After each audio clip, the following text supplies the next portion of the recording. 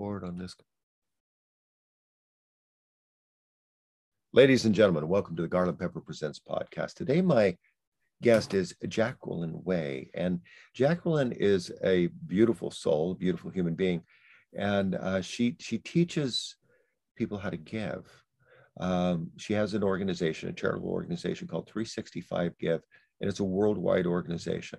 I participated in a couple of her events on Clubhouse, and it's a beautiful thing. And giving, as she explains it, is so much more than how a lot of people think about giving. There is time, there is energy, there's focus, there's the grace that you give to others, but there is also the needs out there, and there are many for gifts in this world. And Jacqueline has done this mainly as a way to teach her children, is how this began. And so we'll hear that story today. But what I'd like to do, and as you all know on Garland Pepper Presents, I like to get to people's backstory, find out a little bit who they are and how they got to where they are. It's always, for me, it's interesting to know where people came from. So Jacqueline, welcome to the Garland Pepper Presents podcast. How are you today? I am so good. It's so good to be here with you, Gary. This is such an honor for me, and such a gift that we're going to get some time together today. Yeah. So we've known each other for probably about a year now, I would say. Mm. So, you grew up. Are you Canadian by birth? Is that? I am. I was born in a little town called London, Ontario, which is just a few hours outside of Toronto. So Toronto. So you were a kind of a Midwesterner. I was. It's kind of middle Canada. Yeah, exactly. That's exactly it. A little different than middle America, but it's middle Canada, and it was a small town, just about 250,000 people. And, it gave us that ability to, spread our wings at a time when your parents let you just roam free in the neighborhood, be home by 5 when you hear the bell, and off we went. Yeah. Hit the ground running every morning and just go out and explore the world. Absolutely. That's how we grew up. And it's interesting watching these younger people grow up with a very different world. Mm-hmm.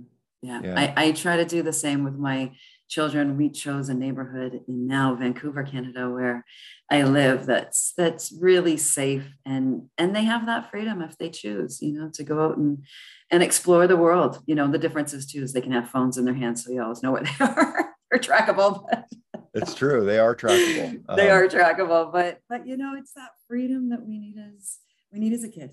Be able to go over to our neighbors and ride our bikes around the neighborhood, and for us, go down to the beach and and hang out.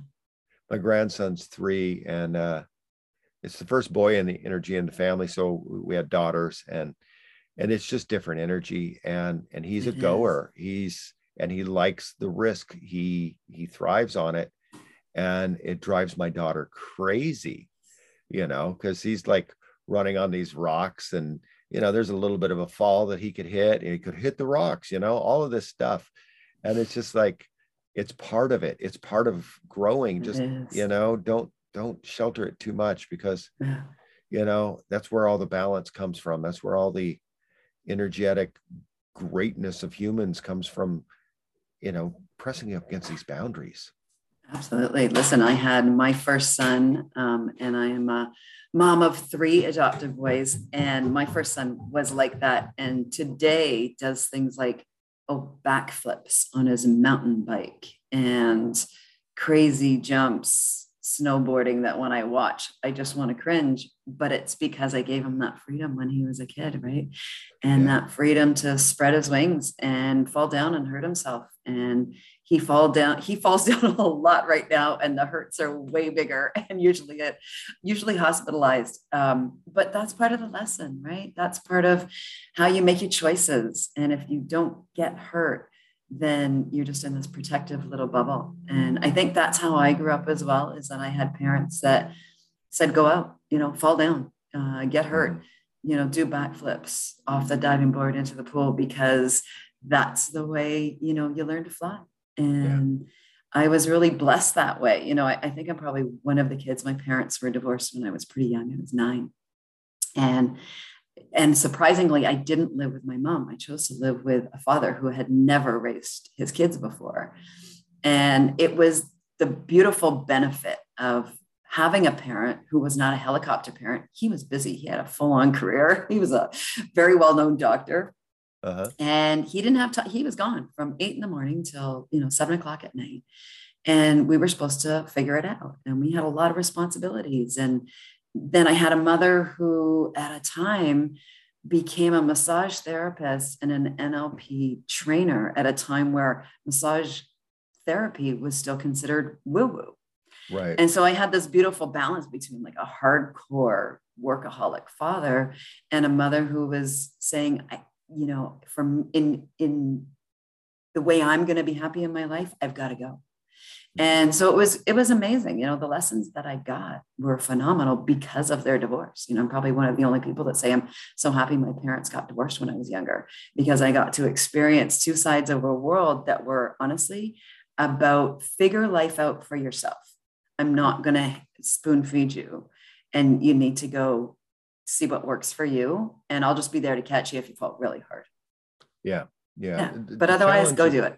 Yeah. The challenge of too many borders in a paint by number life, right, is that once people get, out in the real world, when, hey, you're supposed to put your own paint on the palette here. You're supposed to put your own paint on the page, and they don't know how, because all they've known how to do is what other people have told them to do. Yeah. And completely. So when you start to bump against your own edges, and that's really the thing is, right, we are phenomenal, creatures, these human beings. And so you see these kids like your son who go out and just see how expansive they can get physically, which is, a spiritual experience in itself, is just like amazing. I mean, people are stretching the limits, everybody always goes back to the Roger Bannister, thing with the 4-minute mile, but, that's, they're doing that all over the place now. The limits of human capacity for thinking, for physical endurance, for it's boggling, and we keep stretching it because it's very malleable.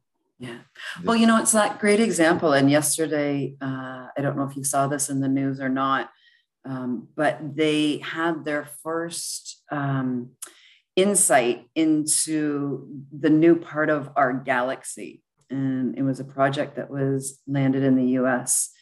I'm just going to get the name of it, the James Webb Space Telescope.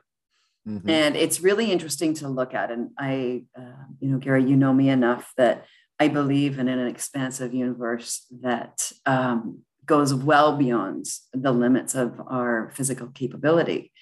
And the really interesting parallel between this and this telescope that has their first images of galaxies that they can now capture. And I don't know the numbers for sure, but it's something like, 500 billion light years away from us. And it's the first time the human eye has ever been able to experience it. So as you and I look out into the dark sky where there seems like there was absolutely nothing, when we look up at the night, and that space between only the stars that we can see, but within that space, they can now see there's galaxies and galaxies and billions of stars beyond what we were capable of seeing. And isn't that true for our lives in general? Right. Is that we are only capable of viewing or seeing what we allow, through our sensory perception, when really there's so much there beyond. That is so true. People are sitting amongst resources all the time that they really have no idea are there. They don't know how to access them. They don't even know they exist, really. And that's that. I forget there's actually a psychological term for it, but like when you buy a new car, and then all of a sudden you're like, I thought this car was kind of rare, but now I'm seeing them everywhere. And then you can't help but seeing them. So then you limit it to just the color. You're like, well, I've got this color one. And then all of a sudden everybody starts getting that color. You're like, wow, I'm unique, just like everybody else. And, but that recognition, that's what we're talking about, is that recognition of things we don't see. And it's really hard to see things we don't see. Mm-hmm. without somebody saying, hey, look over there. You see Take that? a look. Mm-hmm. Yeah, take a look at this. Take a look at yourself from this perspective. Take a look at that from a different perspective. Slow down and look at it. Speed up and look at it. Absolutely. Get higher and look down on it. Get below it and see how it's all put together. I mean, that's I think that's what we're here for. I think we're here to gain perspective. And as many different ones as possible, right? Yeah. And as simple as turn your cheek the other way, right? Mm-hmm. The biblical turn the cheek, turn your other cheek. And it's true, because the minute you turn your head and look at something else is the minute your perspective changes. Because on this side of the tracks, you could see devastation, and you could see potentially poverty, you could see human suffering, and you could literally look on the other side of the tracks, and all of a sudden you have an ocean view, right? You can see the birds flying out on a blue sky. You could see flowers in your garden, and it's as simple as turning your head the other way. Yeah. Oh yeah. And it's as simple as walking from one conversation to another. Mm-hmm. You can be in the same, as we know, right? I mean, you can be from in the same day, same perfect environment, and this group of people are over here talking, and this people are over there, and both of them. Mm-hmm. One of them is going to be like their whole energetic reality is based upon fear, and so they're going to be trauma dumping. Mm-hmm. They're going to be telling you the drama of the stories of their day, and how so and so was this, that, and the other about whatever. And then the other one's going to be like the things that they did today that were magnificent, the things that are really challenging, but they're having a good time getting over it. It's the same two conversations, same restaurant, same perfect day, two different worlds.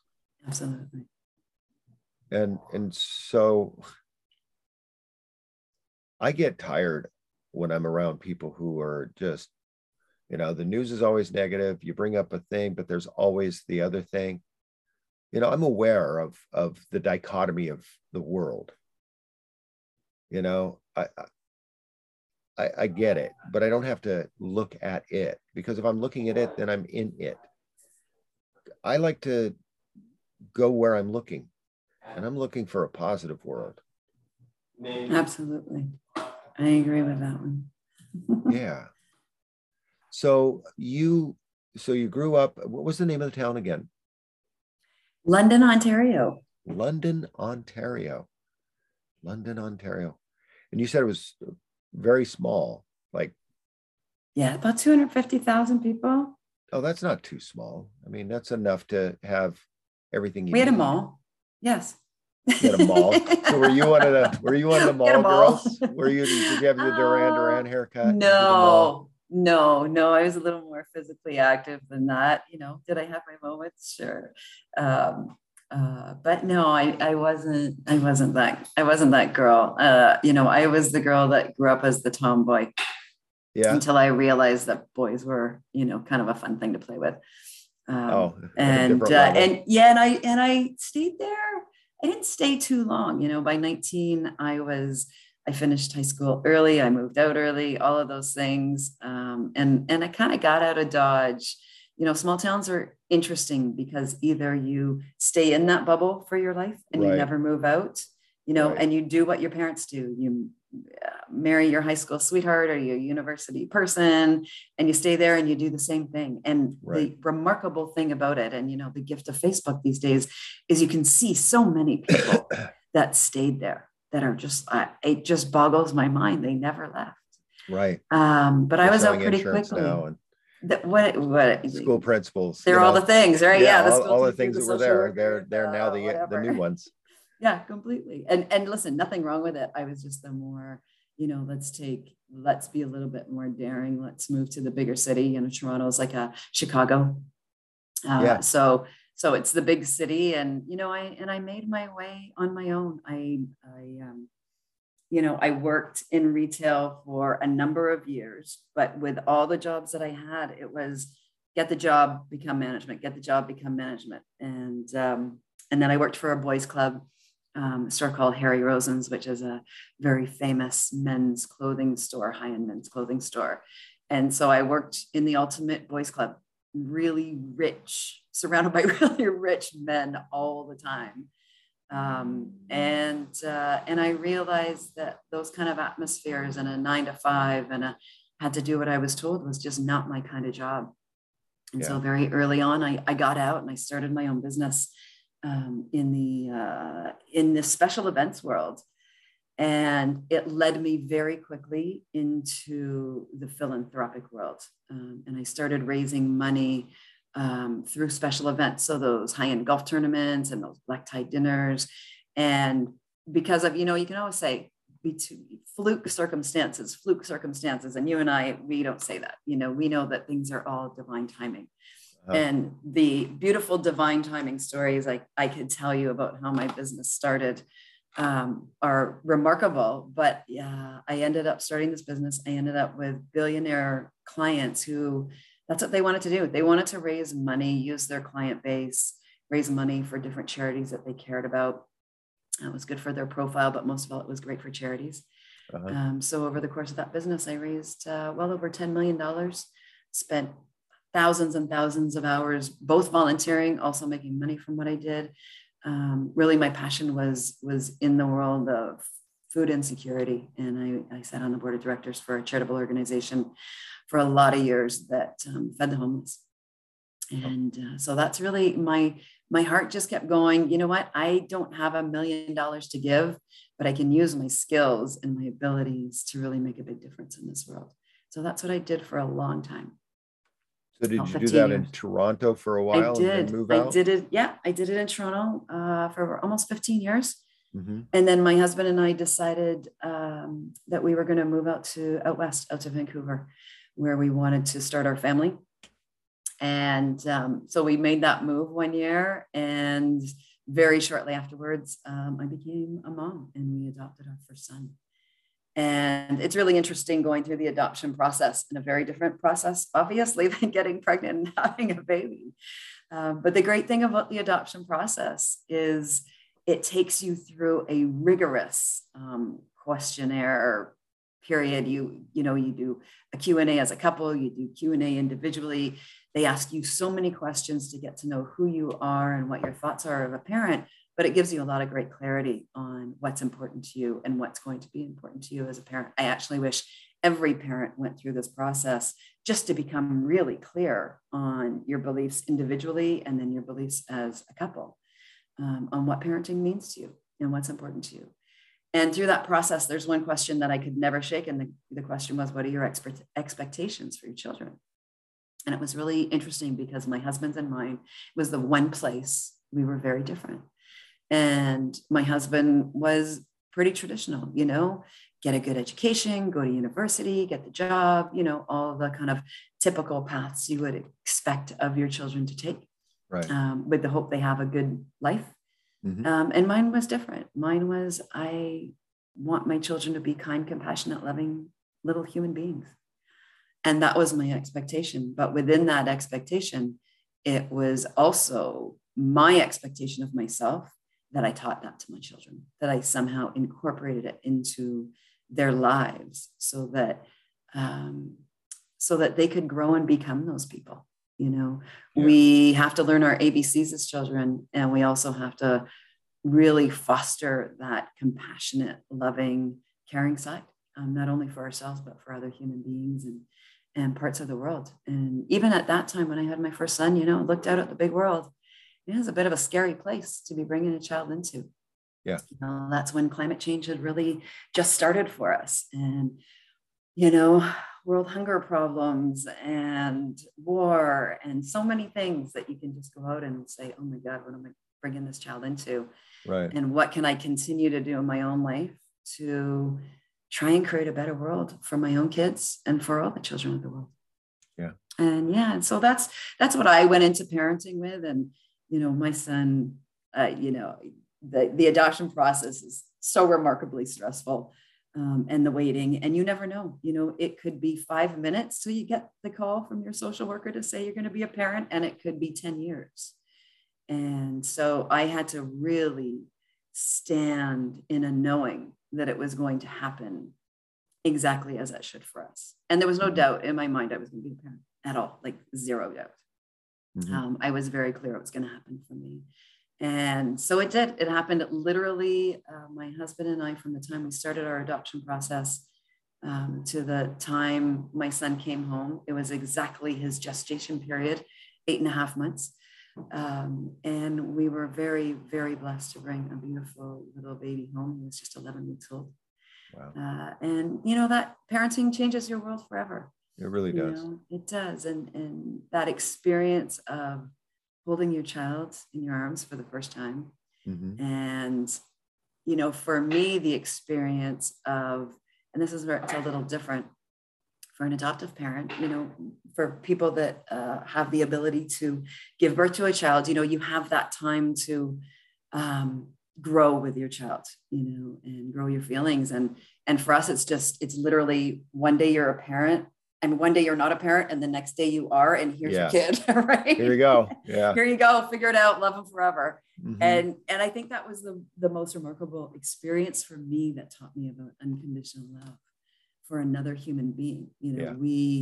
When you adopt, it's sight unseen. It's here's the paperwork, sign your life away to this child, and then you get to meet him. Right. And so, when you meet your child for the first time, it was completely and totally unconditional love forever. And that taught me my capacity for love, which I never really knew. And as much as I love my husband very much and loved him when I married him, it's different when it's a child. This is absolutely unconditional forever, no doubt. And then you realize what we're capable of. And that's the beautiful thing you and I were talking about earlier, was our capacity and ability is so much more than what we can see. Right. And believe in ourselves sometimes. But well, when we you have move we have these boundaries that we don't even know we have. Right, completely. Right. So yesterday, my daughter and my granddaughter are doing a breath holding contest. We've done those. Yeah. So I was really good at it when I was younger. So I mean, like really good at it, like 7 minutes good at it, which is nothing now. The SEALs are doing I think they're up to 17 minutes, 20 minutes, something like that. They're really stretching it right now. But so what I did was so she had been getting to 45 seconds consistently, like 3 times, 45 seconds, boom, up. Wow. And she was beating everybody else because, my daughter's going like 30 seconds. Oh my God, I just got bored, whatever. But when the other one's beating her, she just they started a little more competition. So I start counting before a minute, just letting her know I said, you're getting close to a minute, because she can hear her, under the water. So you're getting close to a minute. And I said that at about 45. So she wasn't really that close. And I said, no, you're getting closer. You're getting closer. And I kept doing that. And then at a minute, I started counting down from 10. So she ended up going 1 minute and 11 seconds. Love it. Because her goal was a minute. But the fact of the matter was she could go 1 minute 11. Absolutely. Absolutely. Yeah. There's an amazing man. I don't know if you're familiar with him, but Wim Hof. And he has a phenomenal app that you can use. It's his kind of meditation app. And it's all about breathing and holding your breath and how far you can go. And he has this kind of timer that you do with it. And the goal each time is how long can you hold the breath for? And it's a really fascinating, and I was able to get up to 3 minutes. And I remember it was the same idea that the first few times you did it, and it was like, wow, I got to 1 minute, and then you're like pressing the timer going, okay, I can't do it any longer. Yeah. But it's exactly that, right? Your capacity to go far beyond what we thought, what we think we can do is amazing. And that's what I love about my first adoption process, is it taught me that about love. And for me, that's been the greatest understanding of my lifetime, because I think when we begin to remember and understand our own, not only physical, but beyond physical capacity for love, it changes the way that you look at the world. And that goes back to what we were talking about at the beginning, is when you start to look at the world through the lens of love versus the lens of fear or hate, the whole world looks different to you. Yes. And that's really, now when I can stand back far enough from it, that's really what I wanted to teach my children, was how could I help them understand that capacity we all have for love. And when you begin to teach them about giving and how simple giving can be, how we can help give to each other or give back to the planet, give to animals. And it has to be, I started this family project with my first son when he was 3 years old. So giving had to be so simple, a 3-year-old could do it. Mm-hmm. And when a 3-year-old can do it, people begin to understand that it's possible for anyone, mm-hmm. right? That giving doesn't have to be about giving millions of dollars. It doesn't have to be about volunteering thousands of hours of your time, but giving is how you show up in the world every single day of your life. And that we can do simple things every day to grow our capacity for love, grow our capacity to not only give love, but when we give love, it innately comes right back to us. And that's the beautiful thing about giving that people don't understand. And again, this goes back to what we were talking about. When people begin to understand or look at concepts differently, you then realize that we can benefit ourselves, help ourselves in ways we didn't even imagine. And that's the beautiful part about giving back to the world, is that we have this beautiful common thread that runs through every single human being. And it's the positive effects. It's actually called the helper's high, which happens. The helper's high. Okay, yeah. Yeah, it's been called the helper's high, or the giver's glow is another term they use for it. And this beautiful chemical reaction happens in every single human being when you give. And it doesn't matter if you hold the door open for someone or if you give $1 million, the same chemical reaction happens in your body when you give. And I call it your daily dose of happiness. And DOSE is an acronym that stands for dopamine, oxytocin, serotonin, and your endorphins. And this is this beautiful both hormonal and neurochemical reaction that happens in our brains and our bodies. And each one of them creates a positive effect in your body. So dopamine is one of these new kind of terms we've been talking about lately. You hear this a lot in the news, and dopamine is our reward system. So when you go in, for example, let's do it in regards to somebody crossing a finish line. When you're an Olympian, and when you cross the finish line, you're getting a dopamine hit, that reward system that makes your arms go up in the air, and you're crossing the finish line. That's a dopamine hit. And it's innately part of our reward system in our body. So when you give, you're automatically getting this reward that happens every time you give. Oxytocin, this is our love hormone. People say when you have your first kiss or when you're hugging somebody, your oxytocin gets fired and wired. The neat thing about oxytocin they're discovering now as well is it's actually like a natural fountain of youth for yourself. And oxytocin helps us live longer. It reduces our cortisol, which is our stress hormone at the same time. So oxytocin is a big part of this. This is why after, giving every day with my son for 365 days, I innately realized it was my practice of love every day. And serotonin is our body's happy transmitter. It makes us feel happier, more joy in our life. And our endorphins is like the runner's high. It's like going out and exercising and you feel that extra boost of energy.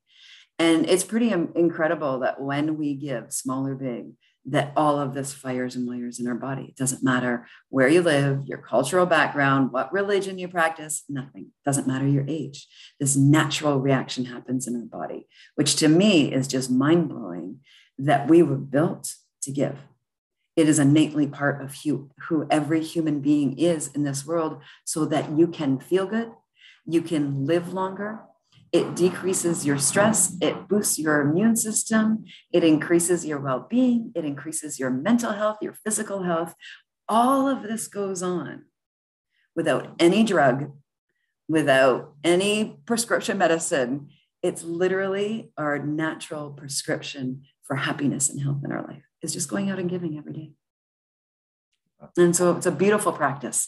that I started with my son when we were 3, that has now turned into a global giving movement that we're really, really proud of. And we continue to know that this is the significance that every person can make in their own life every day. So 365 Give, what are the manifestations that you've seen? Like, what do people give? Wow. Well, we do it a little differently than we track it a little differently than how a lot of people do.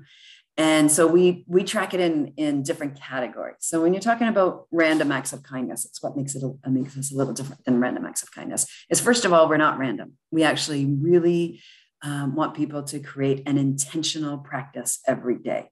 It's like a meditation practice or a physical health practice where you go out and you work out. Is we want their giving to be intentional. We want it to be mindful. And we want it to be a practice that people do every day. And instead of just giving to people or being kind to other people, we say, you know what, make it anything in our world. Go out and give to animals, support. One of our favorite things to do in our family is we have a local animal shelter near our house. So we donate our towels, our blankets. We will, for birthday parties, my kids will ask everybody to bring a donation that we will then go down and donate to the shelter. We can go down, now COVID is over, we can go back down and spend time with the cats and volunteer our time to go play with them and cuddle with them. So that's one of the things that we do to help animals. For the planet, that's an easy one. I mean, everyone can go out and give to the planet right now. That's as simple as every time you go out walking, bring a plastic bag and pick up some garbage as you go. Make sure that you're recycling everything that you can. Set up that compost or use your compost system if that's, we're very blessed here in British Columbia that we can recycle almost everything now. We can compost everything, but if not, set up that own system for your own house. And how can you do that in a way? If it takes a little more time and effort that you have to go down to a depot, we do that. Where we take a lot of our recycling they won't pick up and we'll take it down to the depot and do that. But that goes for other things as well. Are you donating the things that you don't need? Are you getting your clothes that you no longer use? Are you getting them to your local Salvation Army store or another place that you can donate your clothes? These are the basic common things that we're seeing every day from people. And then you get into how can I help others? I mean, people, we talk about this all the time. How can you take that time, send somebody a note of gratitude? It takes us all 2 minutes in our day that every day you could send one person in your life a slight note of gratitude, wish them a good day, send them a virtual hug, hold the door open for somebody, buy them a coffee, feed a homeless person on the street. And these are the small, simple things that we see every day happening all over the world when people are sharing their stories with us. And we see a lot of similar and same stories. It's not so different whether you live in Canada or you live in France or England or the UK or Australia. And we see these similar stories that people are doing all over the world. Mm-hmm. But what we know is that with every person and every time you give, it ripples to 3 more people, right? And so every time we see that, we see the paradigm shift happening in our world. If everybody showed up and did one small act of giving every day, times 7 billion people, our world would change in one day. In one day, it would change. Pretty amazing. And the cool thing is it's not only going to change that all of a sudden the climate's going to change. It changes because we're beginning to change ourselves. We become happier. We become more loving. And then that affects everyone around us. So giving is that twofold is not only are you helping the world, the planet, animals, but you're helping yourself, which in turn affects everyone around you. Yeah. Giving, I give in a lot of different ways. I don't have cash. Neither do I. but I do give a lot of time to different organizations that I believe in, give them my time and energy and help with, their organizations. And, just being a father, that's a big giving thing. Absolutely. Gary, you and I having this time together is a huge gift today, right? Because you're sharing messages with the world that make a difference, right? And that every time we can touch one person, right? The endless hours you and I have spent on Clubhouse talking about things that are really bring awareness and consciousness and Yeah. paranoia, right? All of the things that you and I talk about, those impact others. And when we're taking that time in our own life to impact others in a positive way, that's the ripple right there. Yeah. And the beauty of kind of the nice thing about Clubhouse is you can lead, follow, you can stay out of the way. You can just kind of watch. So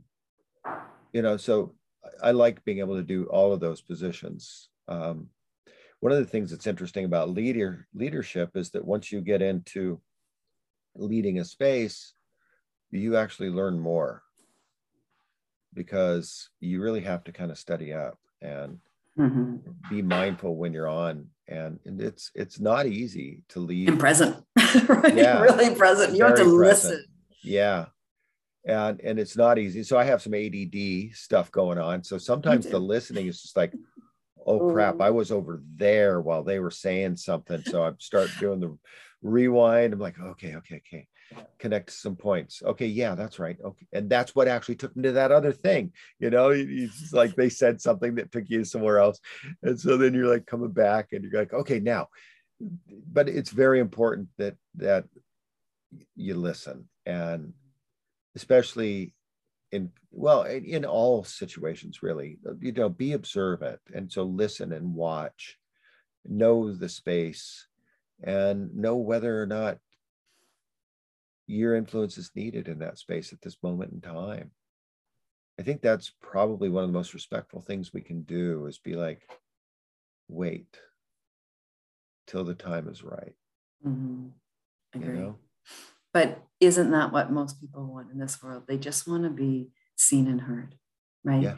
And to allow that space for others so they feel seen and heard, right there, that changes a life, right? Yeah. And taking that time and allowing for that time for others to feel as though somebody has today heard what they needed to say. Yeah. And it's, I think that alone, if we took more time to do that, would make a big difference. Yeah. Yeah. And, I've gotten better at listening over the years. I used to not be very good at all. And I'm still not great. But it is so important. And I find so much more value in just observing and not responding. So, that's one of the things is that I've been looking at lately, is slow thinking versus fast thinking. Fast thinking is our pre-program. It's the stuff we're just ready to do. It's our judgments that are pre-made. And it's easy to go there. We know how to get there. It's an easy road. And if it's an argument that we've won 50 times, it's one we can throw out again, whether or not we consider that it's true or not, or is it really just shutting people down? But whatever, it works, So you keep doing it. And I find that now, and it's actually through Clubhouse, is because you have to sit and listen. And so I just found that it's getting better. I am listening better, and I'm knowing whether or not I even want to engage. It's like, nothing I can say here is going to influence this situation in a way that would be favorable to me at this point. So saying nothing is better. Walking away may be best. I'm not going to stay at this table. It's a good lesson, and it's a good practice. I think it's one of the things that, we know about our mental health and our well-being and our peace of mind, is that it's all a practice. And I think that ancient tradition of practice in a day has gotten so lost because life has gotten so fast, and we forgot to sit ourselves down and practice what's best for us. And yeah, so I agree with all of that. I think if we all went to choosing one or two healthy practices every day, and if that's just being aware of what we're putting into our mouth, if that's a practice of giving, if it's a meditation practice, it's a yoga practice, whatever the things are that work for you, walking out in nature, we know all of these practices that we talk about often. If everybody just took that time, took 10 minutes out of their day every day to Yeah. do one or two practices that they could incorporate into our lives. We have hours to sit and flip, but most people don't have 10 minutes in their day to find the practices that are actually going to increase their health and well-being. Right. And then the way I think of practices is they basically help you set a thermostat. Completely, right? If it's writing, if it's meditation, if it's yoga, gratitude, doing I should be saying gratitude, gratitude, right? Yeah, if it's doing gratitude, I find gratitude to be very effective for setting the bar for the day, because if I've set my energy state towards looking at gratitude, which is a conscious thing, you look around your universe and go, wow, I'm grateful for this. And so as the day goes on, something at some point maybe twists you the wrong way and you're out of gratitude. You're like, okay, so why am I out of gratitude? So it gives you this kind of a reset, just like a thermostat does, where it's, okay, Absolutely. Why am I out of gratitude? What's going on? And why am I feeling these feelings? It's because those feelings are now apparent, as opposed to just part of the melee of feelings you're feeling all day long. Now they're singled out because they're not in gratitude. It's like, oh, okay, you're being an ungrateful douchebag. Well, I think it's with all these practices is that, I love that way you've put it is, the set point. It's our set point for feeling good or feeling better, feeling happy. Right. And when you practice that set point, a set point of happiness for yourself, that anything lower than that set point doesn't feel so good. And you become blatantly aware of it very quickly. Yeah. And you go, no, I don't want to feel like this. I want to feel better. Right. I like that happiness feeling. Happiness kind of feels good, right? Yeah. That underlining vibration of happiness in me. It's good. That's good. I like that, right? That. It does. And so the moment you step off of that happiness feeling, that set point of, and I'm not talking about excitement, overjoyed, bouncing off the walls, just happy, right? Right. It's that nice, your mind's not going crazy. We're not going down the drain, all of that goodness, and so I think that's what it is. And then you fall off that set point and you go, oh no, I want that back. I want the happiness back. And so now your practice that will help you get you there. Right. And you can turn around and you go, no, this feels better. I'm going that way because I like the road that happy feels good. I'm going down that road versus the not feeling so good road. Right. And the same thing happens for any of those practices, really. So like when you're doing them, like let's say you're exercising daily, you finally decide you're going to exercise daily, and then something happens and you have that one day.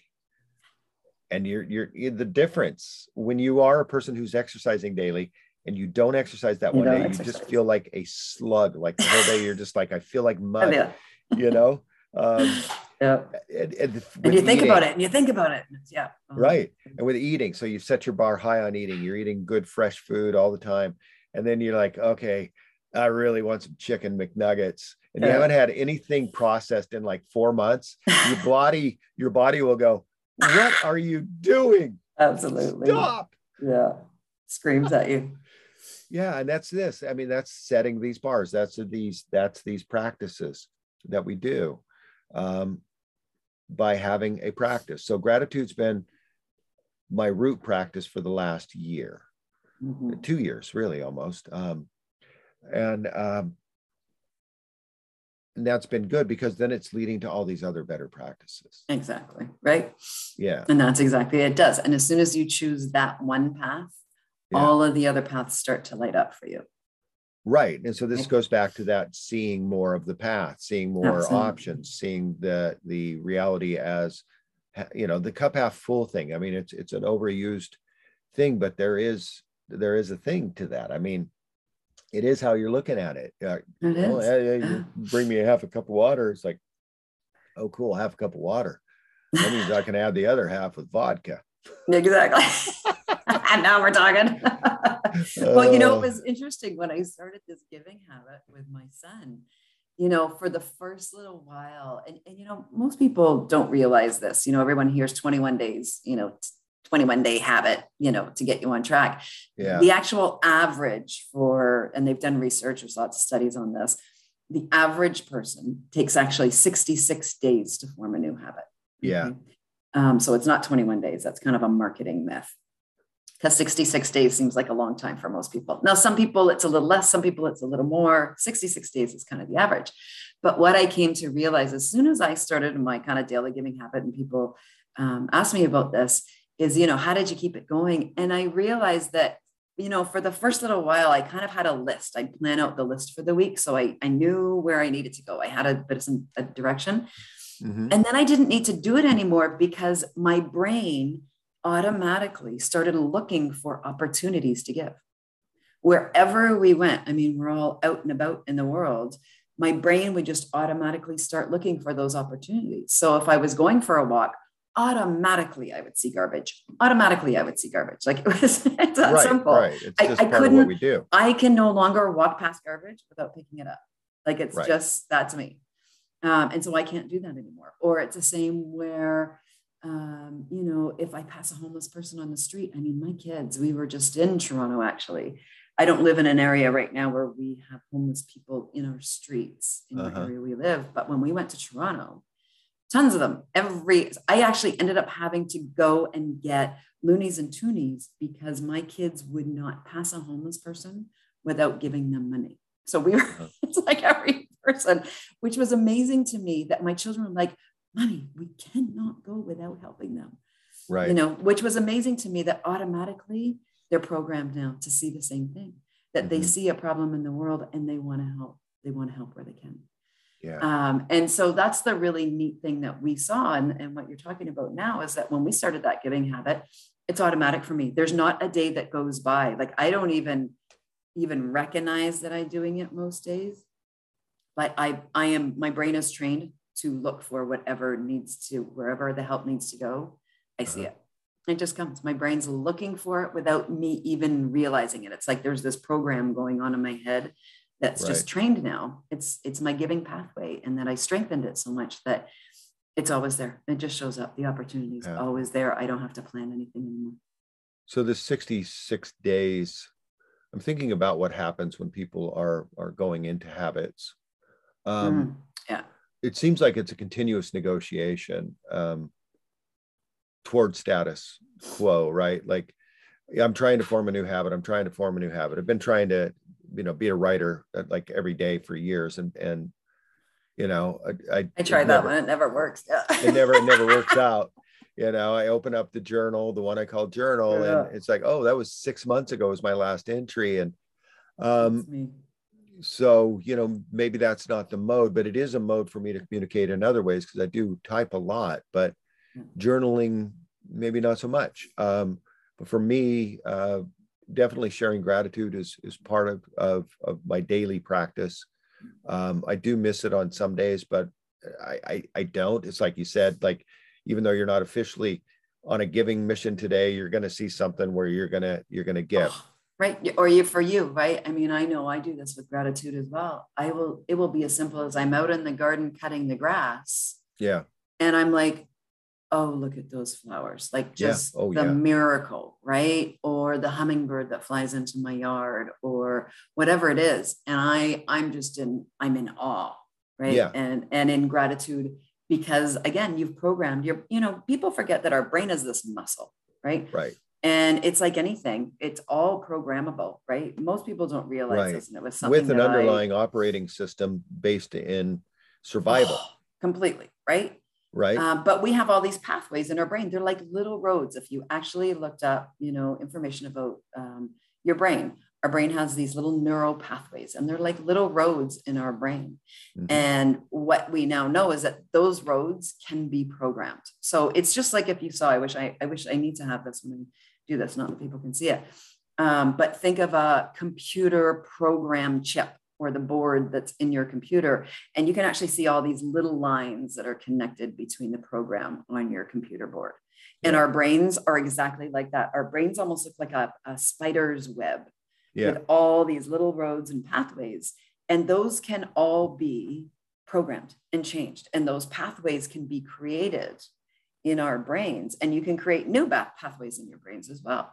So for example, for gratitude or giving, or let's say it's meditation or exercise, you can create these automatic pathways in your brain that take you there every time. So it's like your ABCs. Think about when you're younger, right?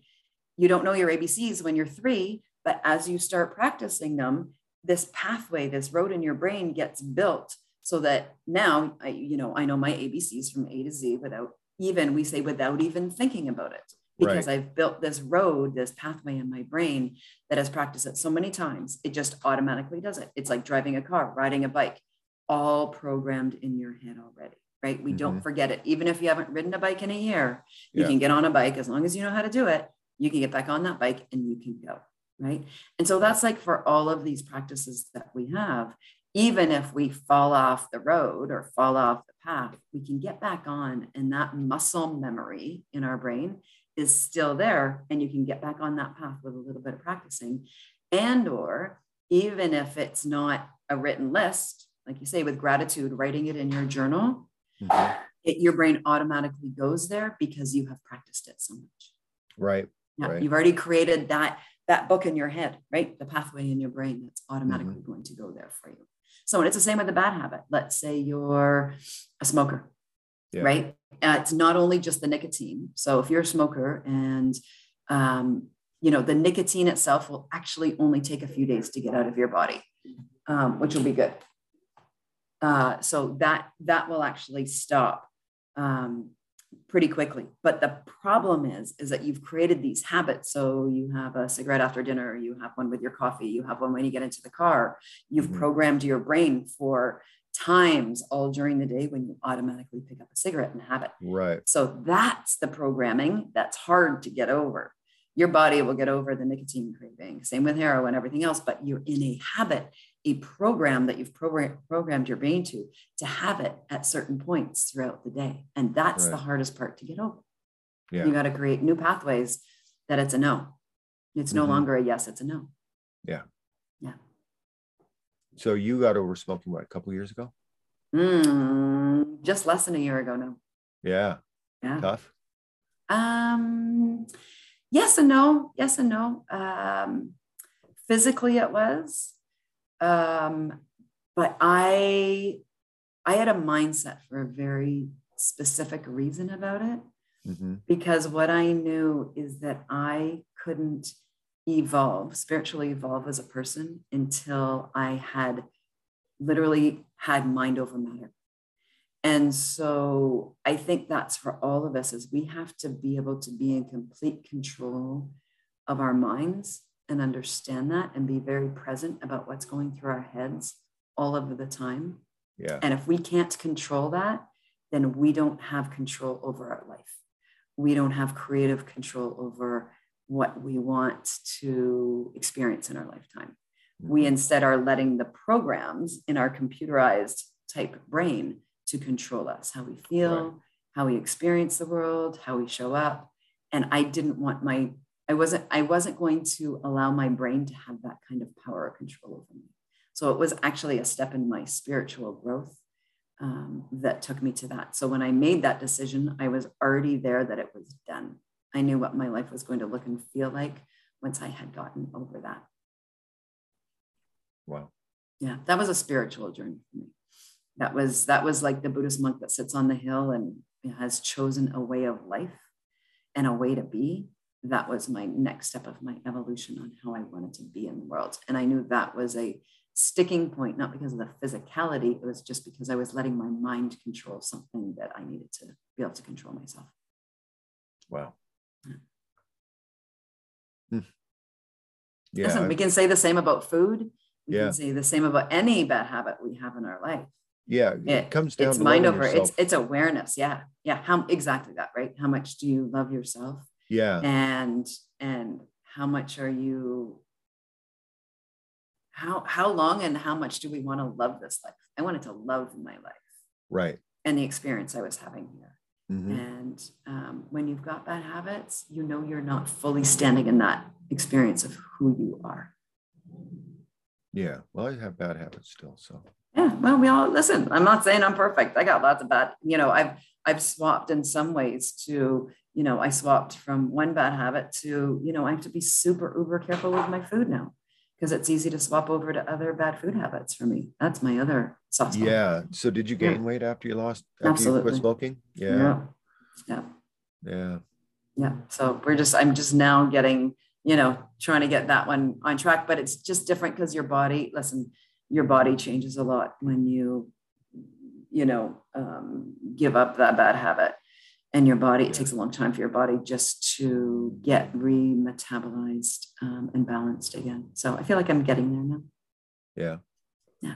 I gained 30 pounds last time I quit smoking.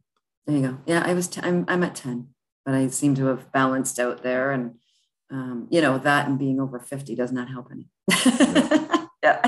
Yeah. Well, but it's that awareness. You're trading one out. Listen, I knew I was trading one out for the other. Yeah. Right. I don't even like chocolate, and I started eating chocolate. Oh, I love chocolate. Chocolate all day long. So the started swimming. So that actually is replacements. Yeah. I still smoke. I need to quit. And that's actually really big on my list right now. And it's for the reasons you're talking about. I love myself, and I really want to be able to be healthy and give for a long time. My gifts, whatever I'm called to do, I want to do it, and I want to be able to do that with vim, vigor, and vitality. Yeah, no, completely right. And for me, a lot was what was for what I stood for in this world, and how I show up in this world, and with 365 Give, what was the damage I was doing to the planet? What was the damage I was doing to the animals? What was the damage I was doing to the people? All of those things were part of it for me that went totally and completely against the grain of who I was and how I show up in this world. That's the real Buddhist question is, how do we keep the impact of our life, the least harmful? Knowing that life is suffering, and we all contribute to it in one way or another. And to be able to recognize, basic survival requires that we kind of, take from this earth. So being mindful of what we take is so important, and how much, and it goes against the dominion concept that was built up, in other ways, that you have full dominion, everything's under your purvey, and you're right as a human being to just take whatever. But the responsible, loving yourself, loving your planet, loving your neighbors concept is to take only as much as you need. And that's the hard one. And we can go back to that concept of need as well. Yeah. And we need so much less than what we use. And, if you look into one of the books, and one of the people that I've become good friends with, a gentleman by the name of Neil Donald Walsh, who wrote the book, A Conversation with God. One of his books, and it's called A Communion with God, is about the 10 human illusions. And one of those is need. And when we can understand it's actually not, especially in the case of bad habits, we're going against what the first human illusion, and that is we need something, right? So we need those things that all we're doing is we're soothing ourselves, right? We've created a soother to somehow soothe something in ourselves that we actually need to heal. Right. And so when we can look at why are we using these bad habits as a soother, and where do we actually need to do the healing around that soothing? And I was really clear on what that one was for me. And, and it's those things we can go back to, childhood traumas, or, ways of dealing and coping when we were younger, potentially. And it was all of that for me. And so it's, how do I become, or how do I use the tools that I know that are good for me as a soothing tool differently, right? Yeah. And it's hard. Listen, I'm not saying it's easy, and I'm, well, the things you're talking about are talking about going through it. Yeah, and that's it, right? And it's as simple as a breath, right? It's one breath at a time. Yeah, we want a pill. We want, a nip and a tuck, for our lives, for our realities. And the fact of the matter is, the same thing that's going to stop you tomorrow is the same thing that's stopping you today. Yeah. And it's something in there that you may not, more than likely, even not even know. Or if you do know, you don't want to deal with it. And so maybe that's the language problem. So language, I've found, becomes really critical when going through. How we label our reality has a lot to do with how we proceed through it. Mm-hmm. So somebody going, oh my God, there's a problem, this problem, that problem. Another person goes, oh wow, that's a challenge. Mm-hmm. You know, let's we're going to work around it, right? Let's see what the root of that is. Mm-hmm. Let's find the root of that. Let's get at it. Yeah. You know, and oh, you know, you open up the doorway and it's just a big, you know, it's like one of those closets in the cartoons where everything just falls out, and you're like, you don't know where to start. And my belief is you pick up the first thing that comes to you and you work with that. And once you've worked with that, the next thing will come to you, and just keep working with one thing at a time. But don't try to go around it. Don't try to cut and paste. Don't try to, you know, cut it out or numb it with some sort of other idea. Or even hyper positivity lying is kind of be like toxic positivity. That's yeah, toxic positivity. Yeah, where you know, but you know, but you really need to go through it and actually tell the truth about it. And I guess that's where the hyper positivity denies some of the truth. And the fact is, no, you've got to see the truth. You've got to go through the truth using the positive attitude to get through it. But you can't just say, oh, that doesn't exist. You know, it does, because it was put there. And this is your special task, to learn how to get over this thing. Absolutely. Just to look at it and be real about it. Everybody else who has the same fucking problem. Completely. Yeah, exactly. As we all do. You know, it's like when people, you know, talk about, oh, I had such childhood trauma. You know, and I actually don't know anybody that didn't have some kind of childhood trauma. Right? Oh yeah. It's different versions of it, same, but yet we all deal with it differently. Right. And that's the really interesting part about it is, you know, how does one person, you know, not get stuck on the fact they were sexually abused when they were younger, and somebody else is so stuck in it they can't move in their life. Right. They're stuck in move. And so that's, you know, that's always the interesting part, is how is one person doing that and how is somebody else not? And that's where we have to really look at ourselves and say, okay, so where am I getting stuck in my own life? That's and why am I stuck there, pervades my life. Mm-hmm. Why am I stuck with this attitude? You know, certain places where like, okay, why am I stuck here? And I keep asking the question, and maybe I'm getting the answer. Maybe I'm not listening, but sometimes I'm just not getting the answer. Sometimes we're not ready for it. Yeah. And that's the hard part, right? When we talk about our, you know, our brains and our bodies, listen, we can't bypass our humanness. And that's the reality, right? You can't bypass the fact that if you had a trauma when you were younger, that it's not still there at a cellular level. You can't forget it. And your body has been programmed to feel a certain way about it for a long time. Right? Yeah. And so until you can start somehow feeling differently about it and looking at it differently, you know, I'll give the great example, you know, childhood sexual trauma. I had it in my own childhood. And I was one of those people who had forgotten about it. Like just it left. I got these little images of it, but that was it. I never actually thought it was real until I asked one of my sisters, who was part of that little flashback I'd occasionally get. And this was recently, like this was like 5 years ago. And I said, was that actually real? Did it really happen? And she's like, oh, you finally remembered, you know? And I sat with it for a while, and it was interesting because I literally went, okay, so I forgot about it for 40 years. Does it really need to affect my life right now? Do I need to go to therapy? Do I need to? And it was an interesting one for me because I had stood back from it for so long. And as much as I felt a little numb about it when it came up, I realized, well, I'm not that person. It's not my body. that 10-year-old body no longer exists anymore. Right. Like literally not one cell of it. I'm Right. not that person. There's nothing about that I should be bringing forward into my life now and re-experiencing it. Right. It's not going to help my family to bring it up. It's not going to do anything to my accuser at this point, like all of it. And I went, is this going to positively or negatively affect my life to do something about it?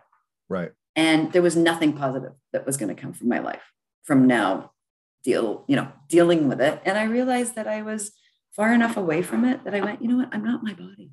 That's not who I am. Underneath this shell, that's not who I am. Right. And so I was good with it. And so I put it to peace, and that was it. That was the end of it. And so realizing that it's not who I am, it was something that may have happened to me, but it's not who I am. Mm-hmm. And in that realization, it was, okay, you know what? Stuff can happen to our bodies, but it's not who the core of who we are. Right. And I've been able to separate myself from those parts of my life.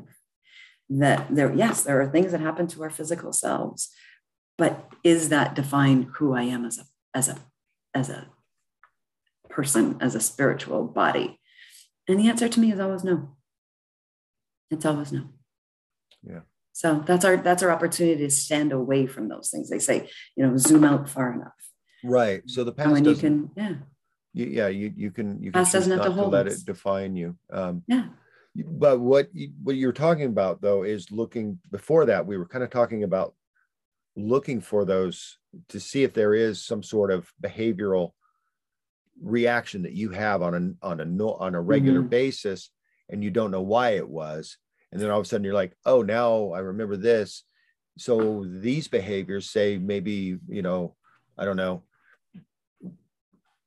some relationship issues, things like that, they come up, and you're like, why?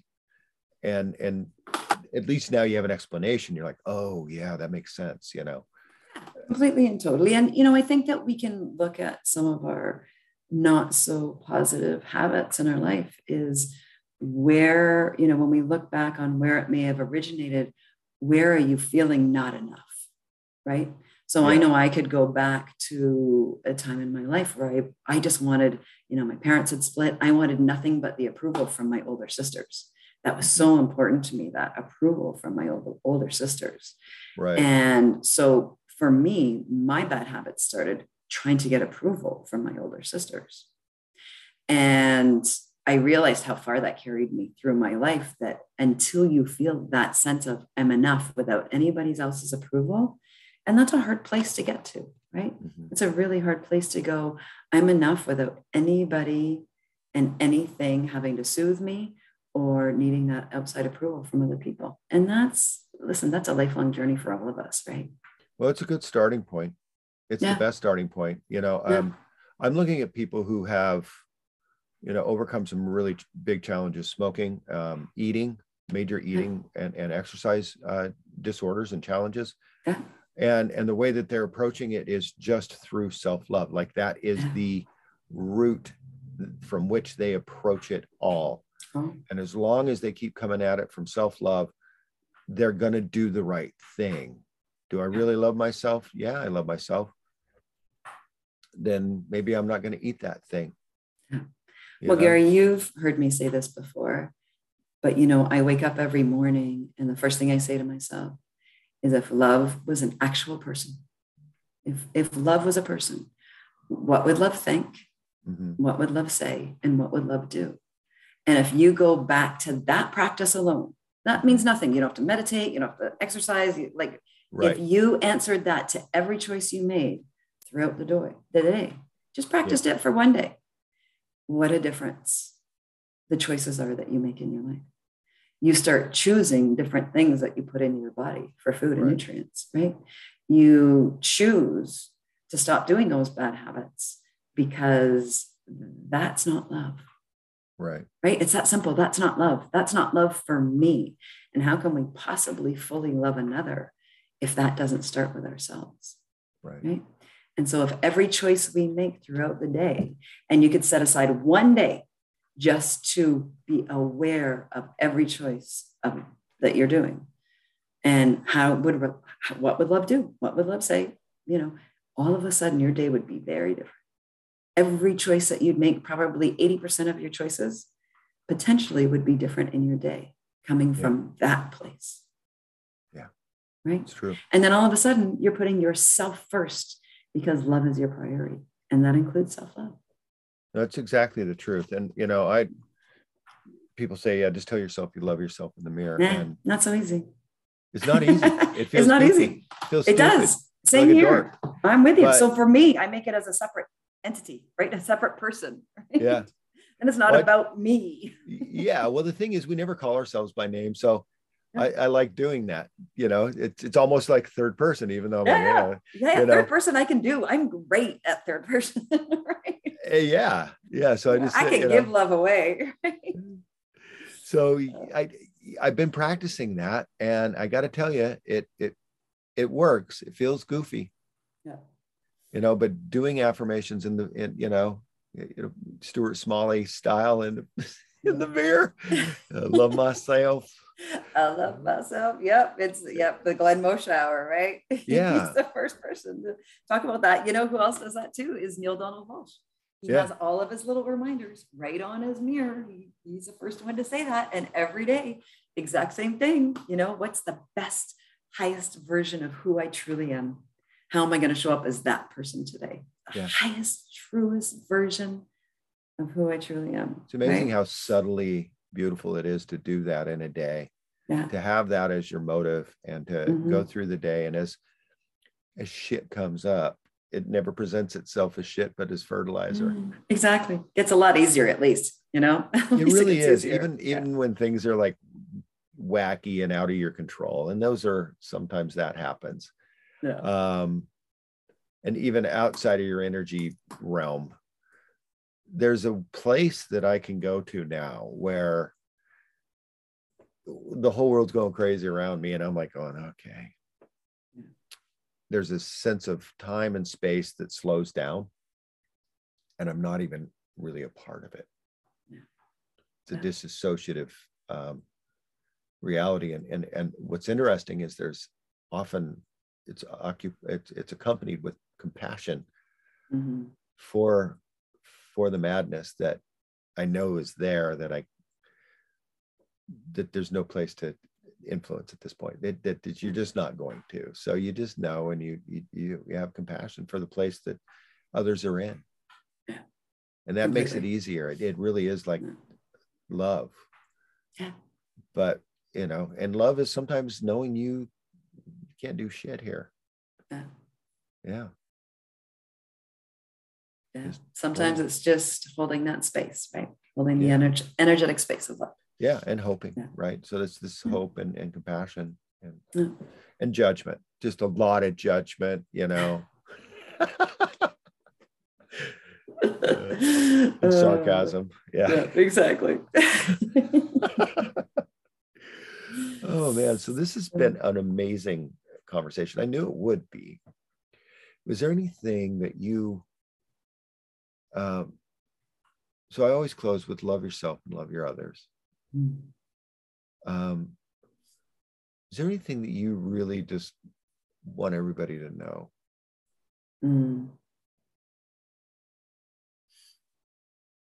The greatest lesson one of my kids taught me, and my boys that I talked about earlier, they all have neurodifferences.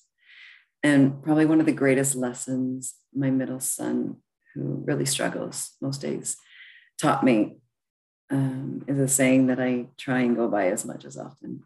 And it's the reminder that happiness comes just one smile at a time. Moment by moment, to create a beautiful life.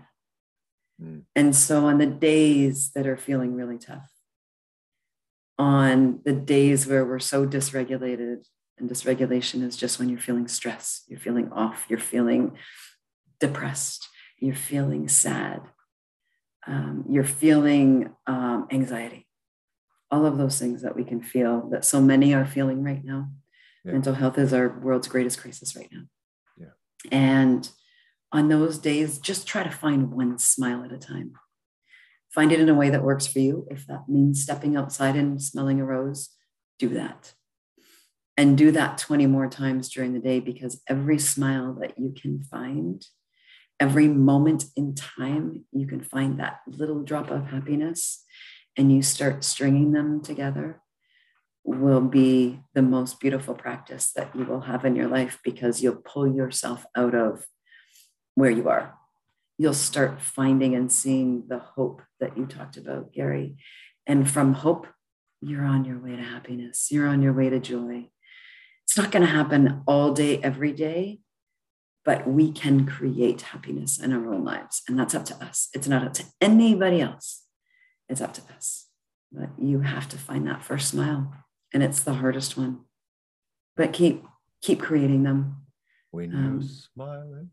Absolutely. When you're smiling, the whole world smiles at you. That easy, right? That is. Isn't it the way it works? And that is the way it works. And so on the really tough days, and when my son's really struggling, that's what we do. We just find our happiness one smile at a time. And by the time we get to smile 36, he's on the other side, right? His dysregulation, his nervous system is back in check. You know, the trauma that he was feeling is gone. And all of a sudden we're giggling and laughing together, and we can see the world smiling back at us. But it takes time. I've had just the most joyous time with you today. So how do I get a hold of you if I'm like a new fan? Hopefully we've got some new fans here. How do we follow you in your world? What's your world look like? What's your digits? Exactly. So, you know, you can always go to 365give.ca. We are Canadian, and you can find us there, all about 365 Give. You know, if you want to learn more about what we do, I've been blessed. I got to do a TED Talk a few years ago. It's called How to Be Happy Every Day. It will change the world. We've had a few. How to be happy every day, folks. Look it up. How to be happy every day. You can just even Google search how to be happy. It'll come up. It's that simple. I think we've had almost 7 million views at this point. It'll give you a new perspective, you know, but you can find us there as well. Obviously, our email and how you can reach out to us is there. You can find us on Instagram, 365 Give. You can find us on Facebook. You can find us on LinkedIn. And if you want to reach out to me personally, you can find me personally on Clubhouse and personally on LinkedIn. Personally on Clubhouse and personally on LinkedIn and Instagram, 365 Give. Jacqueline, Twitter, yeah, we're there. This is long overdue. I'm so grateful we got to do this. I'm so happy press we one had of the these time sound together. buttons and see what it does. Yeah! What a great hear that one. You didn't hear it? It was like a nice little close. Oh, that was good. I like it. Thank you, Gary. Thank you for having me. So much. Always a pleasure. You're a dear friend. And thank you for putting these conversations out to the world. And a friend once said to me, you know, I feel like Clubhouse, the conversations are all the same all the time. I said, but that's a good thing. Those are the repeated practices, the words we all need to hear. And if you and I have touched one person today and given them a new perspective and a possibility of looking into experiencing life from a new lens, then that's all I'm here to do today. And I feel blessed and I'm honored I've done it with you. So thank you, my friend. Thank you so Namaste. much. Namaste. So, ladies and gentlemen, thank you for listening to Garland Pepper Presents. Today, our guest, Jacqueline Way from 365 Give. I hope you enjoyed the show. And please come on back. And if you'd like to donate to the show, there's a donate thing. You can do that if you want. If you'd like to tell your friends about it so they just listen and enjoy, please do. There's over 180 shows. And they really run the gamut from just pretty much anybody in the world, everybody in the world. I interview people from all walks of life. So I'm not looking for status. I'm looking for beautiful human beings. So that's what we have on Garland Pepper. And we get your story and then we get your passion. So that's how that works. Love you. Love yourself. Love your others. And big hugs. Big hugs. Have a great day. Love yourself. Love your others. And we are out of here.